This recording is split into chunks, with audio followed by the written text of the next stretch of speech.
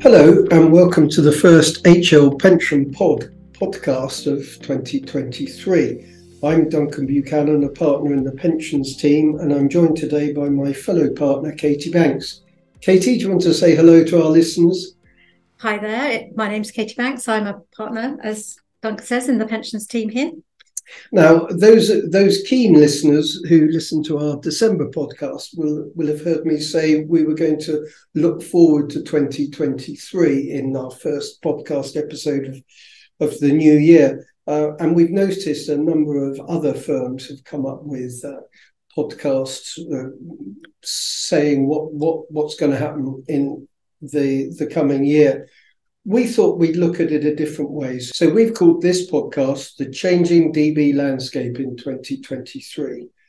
Can we start by setting the scene, Katie? Where do you think your DB scheme clients are at the moment? We had a lot of fuss towards the end of last year about LDI and hedging and things like that.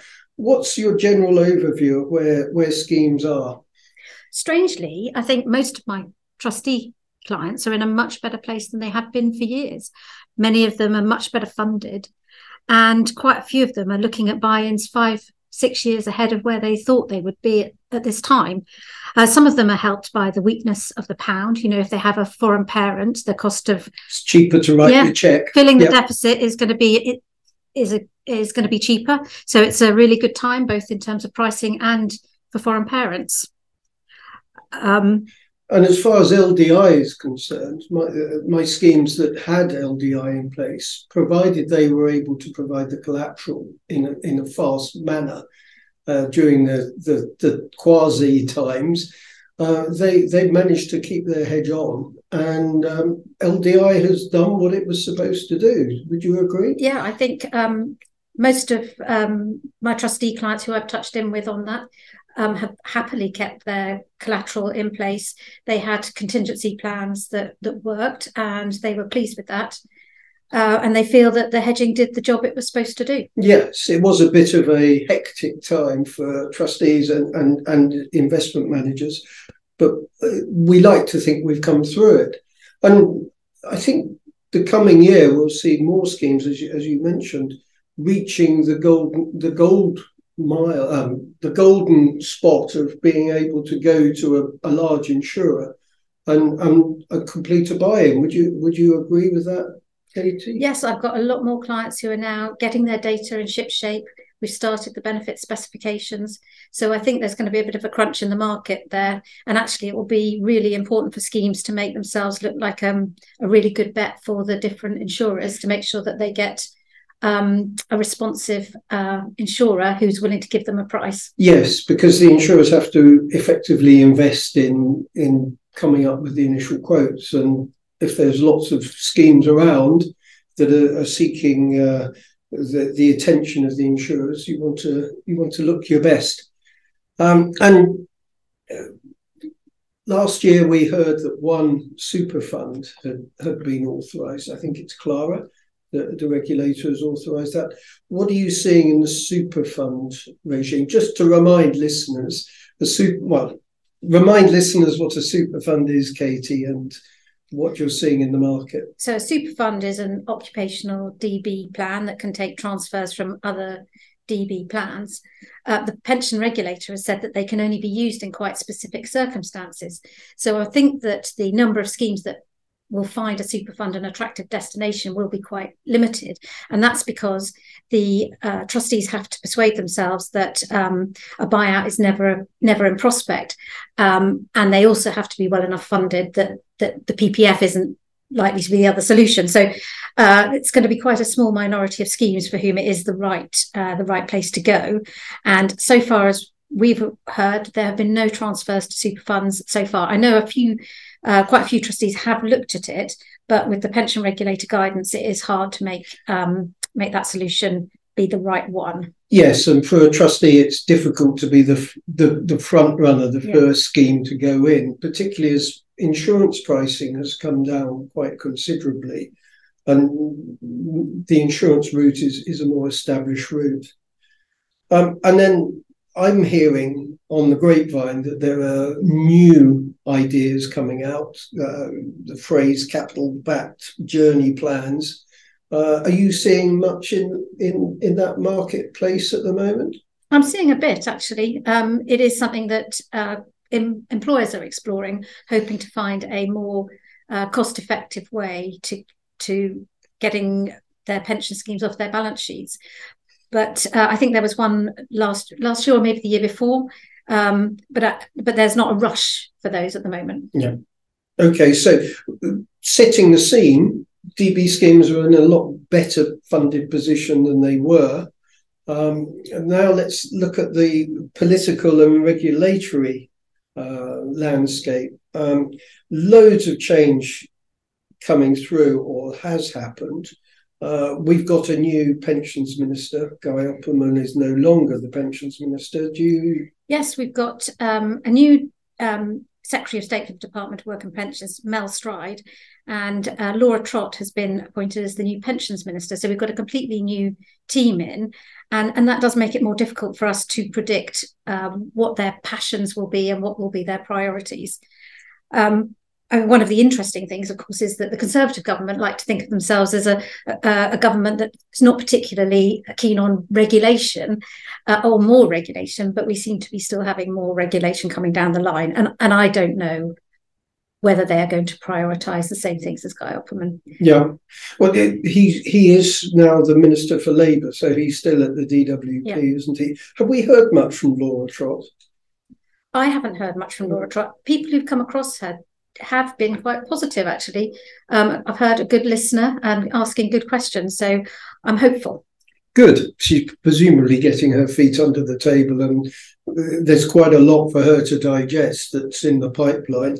And as well as that, Anthony Arter has retired, or he's moved on from being the pensions ombudsman. I think he's staying on as a deputy ombudsman to finish some cases. Yes, I also heard he's joining the Regulators Determinations Panel. I heard that too. And I was quite pleased to see that a lawyer was joining the Determinations Panel. Yes. So yes, we're going to get Dominic Harris as the new pensions ombudsman, formerly a partner at Cameron McKenna, so well versed in pension law. So we'll expect good determinations from him. Yeah. What about what's happening at the pensions regulator, TPR? Well, Charles Council's term of office has come to an end, and Nausicaa Delphas is taking over. She's currently at the FCA in charge of governance. It will be interesting to see how she takes up her role. Interestingly, also, David Fairs, who's currently the chief in charge of policy. Director of policy. Director of policy. Lots of other things. For DB pensions is also stepping down, and we don't know who's replacing him, but obviously he's been very influential in relation to the new funding code. So that appointment will be quite important for our DB clients. Yes. So all these changes, both at the regulator and politicians, do you sense that there might be a change of direction? We've got lots of things out for consultation, single codes, we've got funding codes, TCFD reporting, lots of things like that. Do you sense that it might take a different direction? You mentioned earlier, Conservative government prides itself on not over-regulating. What are your thoughts? I feel it's too early to say at the moment, Duncan. I haven't seen anything from the new team, but it would be good if they take stock and have a look at what they're planning to send out to the industry and prioritise those things which they think will actually add value. I'm a bit worried that we might be getting a load more regulation where trustees are asked to write documents that nobody ever reads. Yes. Such as chair statements and TCFD, that's Task Force for Climate Financial Disclosures. We'll come on to that in a minute. So looking forward, 2023, it's likely to be a busy year. I'm pleased to say that just before Christmas, I drafted some communications to deal with a GMP conversion project. It's quite disappointing for me that here we are coming up for 5 years after the Lloyd's judgment, the first judgment in 2018. most of my ongoing schemes have yet to grasp the nettle and do GMP equalisation. I'm minded that some schemes that I've been involved with, some pensioners were getting £10,000-20,000 back payments, and if I were a trustee, I'd want to get on with that. What are your thoughts on GMP equalisation and what's holding it up, Katie? Well, I think initially we were waiting to get more guidance on how you might do it, because it's a very complicated project and you want to get it right. I think now quite a lot of the problem is that all the schemes are trying to do GMP equalisation at the same time, and we're just asking too much of the administration industry to get all the data sorted. Some of my clients have been in a queue for over a year waiting for their data to be sorted out and available for all the calculations to be done. Yes, I think I feel sorry for pension scheme administrators in the coming year. Not only do they have to do the day-to-day work of calculating benefits and paying benefits for members of schemes, but there's a huge amount we're asking of them. So we've got GMP equalisation. We talked about preparing for buy-in. What else can we see? Dashboards is going to be another huge project for them. They'll have to be able to link up with the new dashboard infrastructure, or ecosystem as it's called in the regulations, and that's going to have to be a robust system, because obviously members' data is going to be flying through these platforms. And I think it's just another big project, and the different staging dates are not that far apart, and the soonest one is this summer, I think. It's August, I think. Yeah. For the largest schemes, it's August, and you have to put up-to-date values for DB pensions, for deferred members' DB benefits. You don't need to put pensions on, is my understanding, but that's going to be a massive task for all schemes. And as you know, we've discussed, I have fears about how the public sector schemes are going to integrate to pension dashboards. And really, you need everyone on the dashboard before it can be opened out to the public. It may be a while. Let's put it like that. We are having a seminar, aren't we, in March? 14th of March, where we're going to be talking about dashboards. Yes, and Chris Curry, who's at the dashboard delivery service, is going to come in and be part of that discussion. He's our guest speaker, so he's Mr. Pension Dashboard. So invites for that will be going out in the coming weeks. We also, I've already touched on Task Force for Climate Financial Disclosures, TCFDs. To date, only the really large schemes and master trusts have had to comply, but some of our schemes, we did some disclosures last year, but we have a significantly larger number of schemes that are now going to do it. If they had assets of over £1 billion in their last report and accounts, they are now required to comply with TCFD. And whilst you don't have to produce your report until 7 months after the end of the scheme year, there are certain things that you have to do within the scheme year to comply with the regulations. So you have to select which climate change indicator you're going to use. It's a complicated subject. And we'll be doing more on TCFD disclosures and reporting requirements later this year. So that's a watch this space. So much on the agenda. We also have the scheme funding regime. Do you want to talk about that? The guidance came out just before Christmas, the regulator's draft guidance. Yes, I mean, I have to say that I'm feeling a little bit depressed about it, because we had a set of regulations and they were consulted on, and we're led to believe that they got quite a lot of feedback on those regulations, which may well lead to change. And a lot of people were concerned about the amount of restriction there was on schemes that had reached significant maturity. And when I heard David Fairs speak, he said he was about to issue the the consultation on the draft code, and we should bear in mind that the regulations were still in draft form and may well change. And I was hoping that the consultation on the draft code would reflect where he thought the regulations were going, not where they had been when they were last consulted on. But the consultation does seem to reflect the existing form of the regulations. And so I think that the code could change quite a lot from the format on which they're consulting right now. So it's hard to know how hard to engage with the consultation, because you don't know which bits they've already scheduled for change. Yes, I think you mentioned there was a KFI for the regulator. Yes, one of the regulators' KPIs was KPIs. Yes, KPI was to do this consultation, and they were supposed to have done it by March 2022. And I saw that they had their knuckles rapped for failing on 4 of their KPIs, this being one of them. So I don't know if that was something that meant they pushed it. Had to rush it through. They pushed it out anyway. Yeah, or maybe they're not getting the same steer from the DWP as they had under the previous pensions minister. We just don't know what's going on behind the scenes. Well, I'm sorry you're depressed about that. Can I cheer you up with a bonfire of EU regulations? Well, maybe it does cheer me up, actually, because the bonfire bill worries me even more. I can't believe we're going to have a bill where only legislation that's listed is saved, and you just have to work out what's not listed, and all that, anything that's derived from EU law which isn't listed won't be law anymore.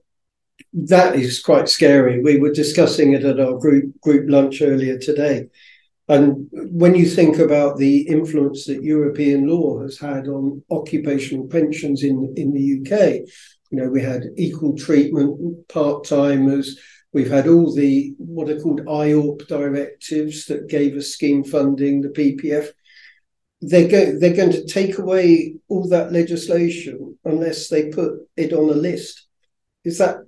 That's our understanding. Now, it might be that the government decides to carve out from that all legislation that impacts on occupational pension schemes. But then you and I will be asked by our clients whether particular pieces of legislation impact on occupational pension schemes. And so, for example, General Data Protection Regulation, is that one that is saved or not saved? Because it does impact on pension schemes, but it's not really aimed solely at pension schemes. Or general corporate law, applies to a corporate trustee, which is which operates an occupational pension scheme. Wow, that's quite scary, and that takes effect in December this year. Yes, so they have what's called the sunset clause, which is the date on which this legislation ceases to apply, and that is December 2023. Wow, so I won't know what the law is in December 2024, because some provisions that may have come from European law are now no longer part of English law. Yeah, and I think people have started to become alert to how far-reaching this move could be. I understand the government has been criticised for its impact assessment, not fit for purpose, I think was the quote that was used. Well, I think they found another 1,400 laws that the government had overlooked that were derived from European law. So, and I've heard that the age discrimination legislation was one of those ones that they only found on the second sweep through. What they hadn't twigged that age discrimination was because of a European directive. Oh well, as you say, you're even more depressed. Well, maybe I shouldn't be depressed. I mean, one of the things about pensions is that nothing ever stays the same, and that's what makes life exciting and interesting. But it does mean that we may be not able to give our clients as much certain advice as we would like. Yeah. Well, on that happy note, may I bring this webinar, this podcast to an end? But before doing, remind listeners that we have a joint webinar with our friends from PwC on the 31st of January. The subject of that is the DB funding code and the things Katie was talking about, the regulator's guidance. I mentioned our dashboard seminar, which will be an in-person event.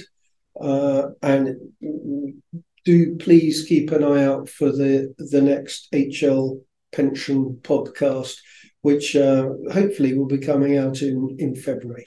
Actually, Duncan, just on the joint webinar, one of our speakers is Katie Lightstone, who has actually been working with the pensions regulator on the draft code. So she may be able to provide more insight than you and I have. Yeah.